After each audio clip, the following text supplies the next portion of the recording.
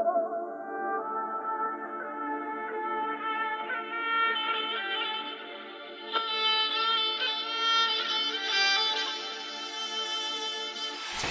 it's a lot of fun to fight them, you know. It's a hell of a hoot.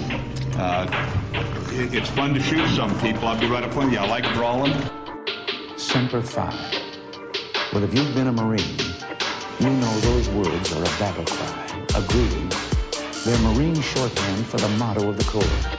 Semper Fidelis. Always faithful.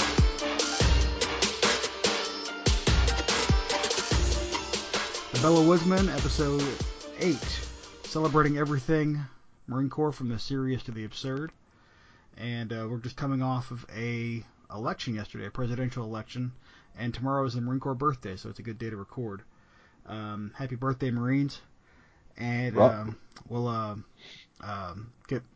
talk more about that a little later. First, we're going to get to the most pressing issue at hand, and kind of give you like our normal, summary of how the episode will go. We'll start with some discussion about the election and elections we've been through in the past and how it compares. And then we'll talk about, we're going to have a quick break. We're going to come back and talk about Trump as Commander-in-Chief, his cabinet, his Secretary of Defense, Secretary of the Navy, different things that he might have to fill, and what we would expect from Trump appointments, and how he'll interact with the Department of Defense and Congress. And then we're going to have a birthday toast, and we're going to be done. It should be a shorter episode this time, but no guarantees there, because you never know how these political discussions will go.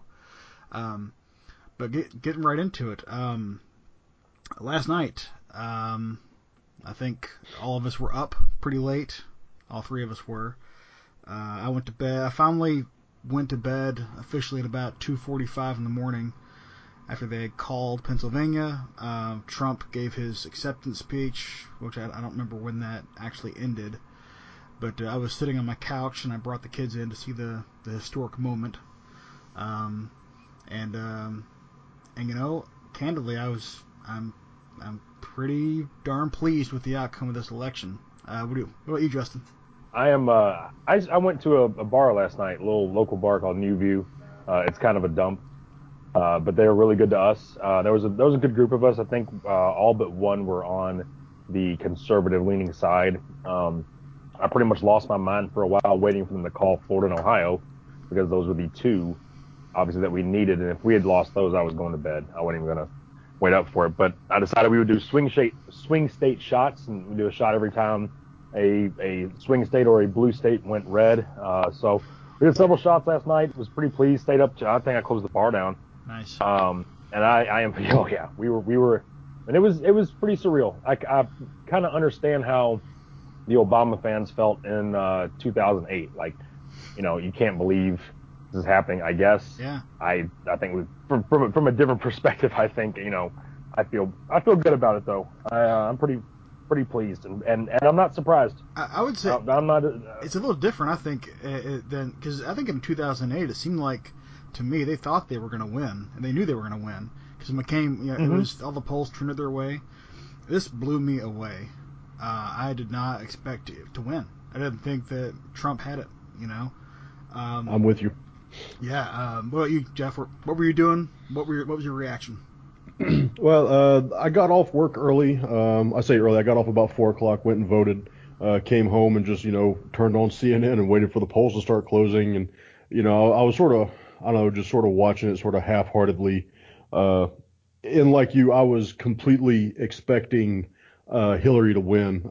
You know, I followed through and voted for Johnson. I was already, you know, resigned that, you know, there's no possible way that, you know, Trump was going to beat Hillary, and I'd already made it through the acceptance stage of grief on that. And then, you know, things, you know, started going the different way, and I got to say, I'm pretty happy about it. I mean, if Johnson couldn't won, I'm glad that Hillary's not the commander-in-chief. I think I put something on Facebook about that. You know, I'm not a Trump guy, but, you know, waking up this morning, you know, right before Veterans Day, I am truly happy that it's not her as commander-in-chief. Yeah. I mean, just the systematic disassembling of the, you know, military as we knew it will hopefully stop at this point. Yeah, we'll get to more of that a little bit later, talking about his picks. But I'll tell you, it was it's something that again I did not expect, like you said. And here's something else. Like, I was listening to the news today because I listen to the news all day, and actually I found myself listening a lot to like liberal news sources. Yes. Just because there's like a Schadenfreude there, and it's like I forgot what this feels like, you know. And the liberal tears are so delicious. I've been feasting on them all day. It's me too. Absolutely wonderful. Yeah. Yeah. I've been giddy since last night. I was in the shower this morning just laughing my ass off. I could not believe it. Yeah. Well, it's like I just found myself like just grinning at the TV, like feeling like evil and maniacal, like. Yeah. But I was listening to some of the news sources this morning, and they were saying that I listened to POTUS Politics on Sirius. I'm not sure if you all listen to that or not. But they were talking about how like the exit polls apparently came in, and all of them showed that Trump was going to get crushed. And if you notice early in the night, the Trump campaign manager, whatever her name is, they had issued a statement kind of blaming the Republican Party for not helping enough. And that was the first thing that happened. And then they closed South Carolina, and they didn't call it immediately, and that made me nervous. And I remember Chris Wallace saying how stunned he was that they didn't call South Carolina. And at that moment, I was like, okay, we're gonna have a quick night. Hillary's gonna win, and I'm gonna go to bed and be sad. But it did not turn out that way. And honestly, once I started seeing Florida opening up for Trump a little bit, I knew that at that point in the night in 2008 and 2012, that was not happening. And the fact that they had not even closed the polls yet in the western counties, and Trump was leading already, that was a good sign for him. And I noticed Ohio, and I found that cool little app on the New York Times page that was keeping track of like the odds and the votes that are still outstanding and all that stuff. That was keeping track of who's going to win and where. And I started looking at it, and my wife was sitting next to me, and she was kind of resigned to it all as well. And I was like, I think we're actually going to win this thing. And my dad called me right as the polls closed. My dad called me, and he said, your mom won't let me watch the election results because it makes her too nervous. He's like, call me if something happens. So when I called him and told him that Trump had won Ohio, like they didn't believe it. Like, they did not believe that they had already called Ohio. They called it early. Like, it seems like they did at least. Because I was up so late, I guess. It seemed like they called it earlier. But I'll tell you, one of the most gratifying things about this is it's gratifying. Like, the anti-military, anti-American Colin Kaepernick crowd who's been braying for Hillary Clinton, their reactions have just been priceless, especially on social media. Yes. It's been priceless. And these videos of people crying absolutely have made my day. I woke up to one and it was on at that point. People have been forwarding them to me all day, and I've seen the same one several times, but put a different music, it has a different effect. It's the same video, but it's really, really different when you got different music going on. I love it. I know what you're talking about. I absolutely love it. First of all, it's a little hard for me to wrap my head around someone putting that much into a politician. You know what I mean? Like, to allow a politician to elicit that much of a reaction out of you because they won or lost. That's a little far-fetched for me to understand. But yeah, I didn't cry when I lost. Yeah. So I think what it was, and it was sort of like the Cubs in the World Series, which I don't want to talk about too much, being an Indians fan and all, but like it was a sense of entitlement. Like, they all showed up at that event knowing that she was going to win, and that's why they came. Mm-hmm. They came because they wanted to celebrate with her and be there for the first woman president. I listened to this thing that said that they had rented that space, the Javits Center, just because it had a big glass ceiling. And then when they announced her over the top, when they announced that she had won the election, they were going to spray confetti in the shape of like shards of glass to rain down on the crowd. Yeah, That's cute. yeah. And you heard that. Where can you buy them? Yeah, I guess they're going to those the kids in Africa, you know. DNC yard sale today. That's what they always send. They always send like the the unused championship T-shirts over to Africa for Yeah. Yeah. they can get the shards of glass for whatever they want to use them for. But they were going to do fireworks on the Hudson and all this other stuff, and just to for once, damn it, for once we got the win. And I'll say it's the biggest political upset, biggest political event of my entire life, and maybe the biggest political event in American history, maybe. Probably. Yeah. It's first president since we're first non career politician president since Eisenhower. Mm-hmm. I mean it's significant. It's the first one ever to not have any military experience, and be a non-politician, ever. So it's gonna be fascinating. I just I was cruising around the webs and checking out my Marine buddies, and I would say it was about 95% were super stoked about it. And then there was another 5% that were not so much. Also, Tyson Manker, who was on our show in, I think, episode 2, How do you do? he lost his race, but he ran a respectable race. I think he lost by like 1,000 votes. That's not bad. Not bad at all, especially against an entrenched incumbent like he was up against. So, if you're listening, Tyson, good job. And run again. Yeah, do it again. Any other thoughts about your reactions about the election? What went through your mind? Jeff, you were in 2008 when Obama was elected. I was in Afghanistan, as a matter of fact. And how did you get the news of that, and what was the reaction of everyone with you? Honest to God, man, I mean, that Afghanistan trip was a shit deployment. So, I mean, I was like, oh, Obama's the president now, okay. And then, went back outside the wire. I don't think I really, I was back in the States when he was inaugurated, and I remember that. And again, I was like, whatever. I didn't really have a whole heck of a lot of reaction to it one way or the other. I mean, there was sort of like a running gag among us. Oh, well, you voted for Obama and he won. Yeah. But, yeah. Well, like, I know that you and I both were in. Actually, all three of us were in the Marine Corps in 2000 when Bush was elected. And I guess I remember sitting down. You and I, Jeff, were at CAX, and right. We were at different positions, different locations, pauses, I guess. And I remember sitting down and calling. I had a cell phone, and it had, back then cell phones had long battery life because you had to power them up, call, and then power them down. And I would power it up about once an hour and call home, and I would talk to my grandpa. And I kept calling, and finally, like, I went to sleep, and at that point, when I went to sleep, they had called Florida for Gore. One of my friends who was on fire watch woke me up at about like midnight and said Bush won. He said, "Congratulations!" Like, Bush won. It's over. And I called my mom in the middle of the night, and she was like, "Oh, it's wonderful. It's fantastic. It's amazing."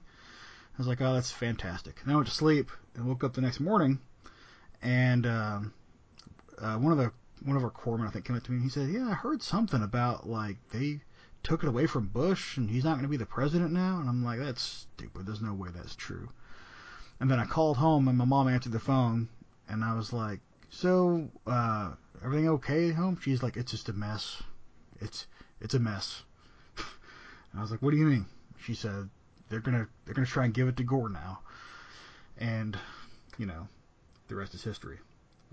They didn't resolve it until I think I got like a month later, something like that, 35 days, something like that, after the election, when the Supreme Court stepped in. You were in Florida, Jeff, or Justin? I was in Pensacola. Okay. Did you vote in Florida? Down in the state. No, I didn't actually. I don't think I think I'd moved like four times at that point and didn't even weren't even able to like get an absentee ballot for Kentucky. So Yeah. I didn't get to vote for Bush the first time. Yeah. I did absentee, and our lieutenant actually made us do it. Like, he actually got us. Of course, at that point, I've been in the fleet already for a few months, so we were I was settled in. Me and my buddy York were the only ones from Kentucky in the company. But Hey, I got a question for a friend, if I may. sure. He's active duty, and his question is thus. The First Amendment doesn't really apply to us. For instance, we couldn't have a dartboard with Obama's face on it. However, where does the legality stand on nude photos of the First Lady? That's a good question. That's a good question. I'll investigate that thoroughly. Okay. I may even actually get a few pictures just to compare them one with the other. Yeah. Well, you need to do thorough research. Right.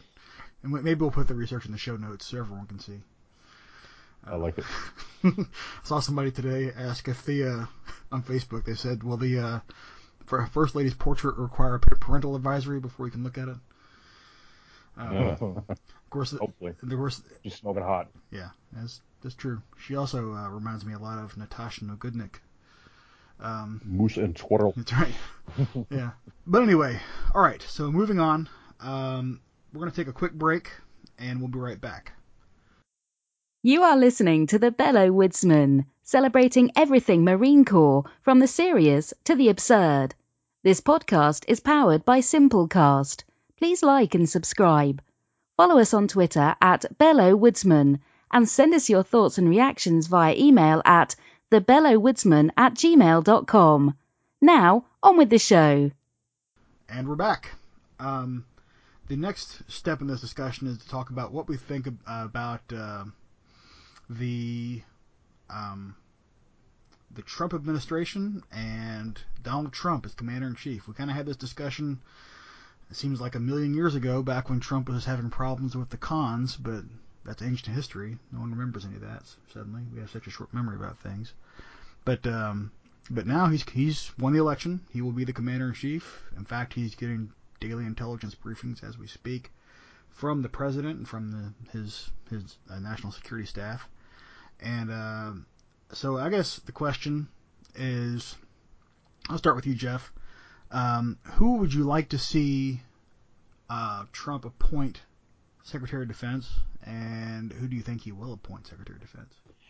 Well, I saw in the news that I think Jeff Sessions, he's the a senator from Alabama, is the favored spot, or is at least favored for that spot.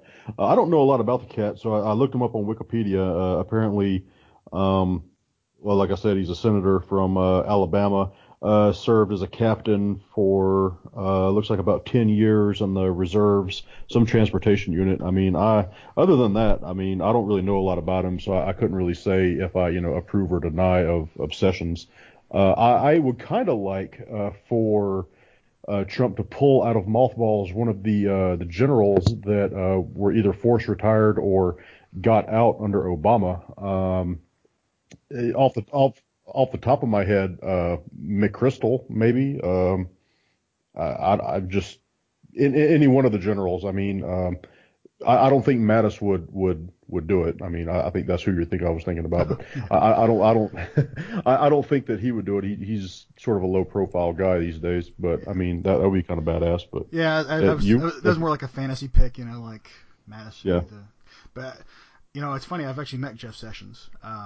I talked to him for a while, actually. I met a few years ago when I was in school in Alabama. I met John Ashcroft, and I went to an event where I actually volunteered at the event, and I ended up just out of the blue, like it was out of a weird set of circumstances, in a room alone with John Ashcroft and Jeff Sessions talking about the Iraq War.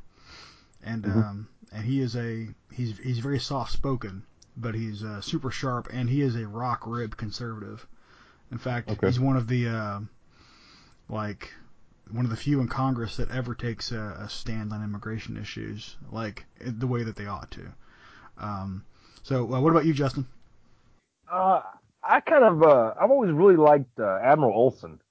I know he was a big SEAL guy, and I like the way they think outside the box. What can we do the most of the least? And whoever he picks, though, and this is why I really have always liked Trump, it will be the best person for the job that can maximize their potential. So I don't know how he'll go about vetting, but whatever process he uses, I'm sure you will get the person who can make the best of the situation. Another name being tossed around was his campaign military advisor was Mike Flynn, who was the former director of Defense Intelligence Agency. And reading this thing from Politico right now where it's talking about Sessions, of course. It mentions former National Security Advisor Stephen Hadley and former Senator Jim Talent. I don't know much about those guys. But Mike Flynn he spoke at the convention, and he's a Democrat, but he's a big supporter of Trump's. He's a combat arms guy through and through. In fact, he almost got the vice presidential nod over Pence, almost, but he did not. He's been Trump's chief military advisor, and he will get some senior administration post, possibly NSA. There's also been peripheral discussions of Duncan Hunter, the younger, who was a Marine infantry platoon commander in Afghanistan. And I met his dad years ago when he was running for president in 2008, and Duncan Hunter is a stand-up guy. Any of those would be fine. I just hope that they can they're not afraid to take steps to reverse the things that Obama has done to the military. That's my main concern. Yes. And you can't be afraid to step on toes in doing it. Because I don't think that's going to be a problem. Yeah, I don't think so either. And listening to Trump last night, I kind of joked around today with some friends of mine, and when Trump came out, he was very kind of humble, and he looked a little kind of like shell shocked, and I was like, I wonder if he ever thought he was actually going to win. Somebody on Facebook said, I bet Donald Trump right now is Googling, what does a president do? Which is just silly, of course, but it's such a surprise to me. I have to think that, given what they knew about the polls, it was a surprise to them that they won. But I think that, are we going to get more of the red meat Donald Trump, or are we going to get something new and different that's kind of more passive and less like the candidate? What do you guys think?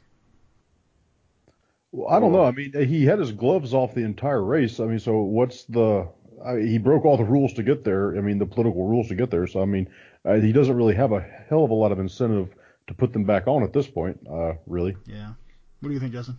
I think that's just him being him, though. Yeah. I don't really. I think there's obviously a scale to him. When he probably doesn't start every negotiation, ready to pull hair or whatever. But I think he can go there pretty quick, and he's pretty good when he gets there. So I think it really depends on the situation. So, yeah, and something that concerns me, and it doesn't really concern me. It's actually, I think it's a good thing about Donald Trump is that we've treated, like, the Russians, whatever, we've in my opinion, maybe you disagree, we've treated them like a defeated enemy for so long, and we've treated them like, almost like the end of like World War I, like the Versailles Treaty, like they could spend like a second-rate power, and we've treated them like that. And we talk about expanding NATO into former Russian republics, and we're talking about expanding NATO into Georgia and Ukraine, and we're poking the bear. I don't understand it. I don't understand what we gain from it. I get that Putin oversteps his bounds in the Ukraine and in the Crimea, but those places he's actually gobbling up are places full of ethnic Russians. And, it seems like Donald Trump kind of recognizes that, and he doesn't want to risk nuclear war with Russia. And to me, that's a hallmark of someone who's going to be a responsible commander-in-chief, I think. Mm-hmm. Someone who's not going to use our troops as cannon fodder like some other administrations have done, and like, the current administration has done, and like Hillary Clinton would have done. I'm sure she would have. Going around toppling regimes in the Middle East, like, just step back and try to put out some of the fires in the world, and I don't know. I think those are hallmarks. People will not understand my association of the word maturity with Donald Trump. Some of them won't, but I think that's a hallmark of maturity, in my opinion. Blow the shit out of, True. bomb ISIS into oblivion. That's cool. I'm fine with that. But poking the bear and going to war with Assad and Syria, come on, you know? The Israelis can handle the Syrians.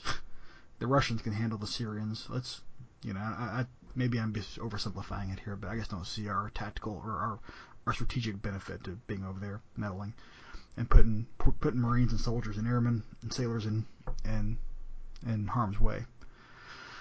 Anyway, that's my rant, my foreign policy rant, and I'm actually pretty excited about what's coming. What do you guys think about any other projections as far as cabinet picks or policy decisions, Jeff? I've heard and this is a bit questionable. From what I understand, the Department of the Interior, he was looking at 2 oil magnates or Sarah Palin. Now, I mean, personally, I think you need to keep Sarah Palin as far from any decision-making, branch as possible. But I mean, I don't know, man. That's just what I heard secondhand information. 2 different oil magnates and Sarah Palin for Department of the Interior. I know he's talking about he has a hedge fund manager that's going to be Secretary of the Treasury. That's right. Yeah, Goldman Sachs guy. Yeah, and I kind of like Sarah Palin, but I wouldn't want to see her in that capacity. I don't think. I think she'd be. She ran Alaska pretty good. She did, I thought. But I'd like to see her more in maybe a special advisor capacity or something like that. I think. Because say what you will about Sarah Palin, I think she has her finger on the pulse of something. You know what I mean? Like there's a that didn't sound appropriate, did it? I know where my head went. Yeah, it's okay. She's hot, but I